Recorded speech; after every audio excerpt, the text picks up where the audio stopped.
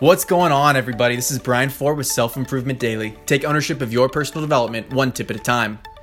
This tip is inspired by my own approach and happenings in my life. I'm sure we've all gotten to a point where we've achieved a goal, or we're so close to achieving a goal that our relationship with that goal changes. Let's say your goal is to work out 20 times in 30 days. As workout sessions 18, 19, and 20 approach, sometimes you greet them with a different mentality. Oftentimes, instead of being gung-ho about reaching that goal like you were at the start, you become afraid that you won't achieve the goal because now it's so tangible. It's counterintuitive, but it happens. Today's tip is to play to win. Flip that avoidance mentality and harness the passion that you started with. It's human nature to feel fear as a goal approaches because of our evolutionary predisposition to safeguard assets.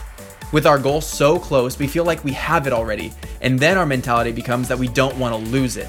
This is best thought of as an alternative to playing to win, which is playing not to lose. But now that we understand that, we can replace this fear with a more appropriate emotion, like excitement. The best way to do that is to track your goal.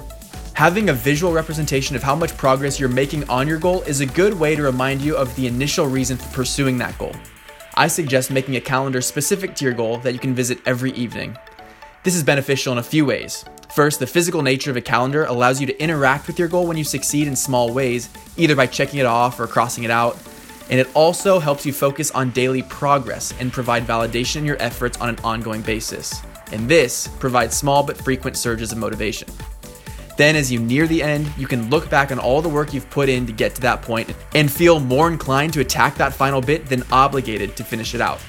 We all want to be winners, and the best way to get there is to play to win. Thanks for listening. See you next time on Self Improvement Daily.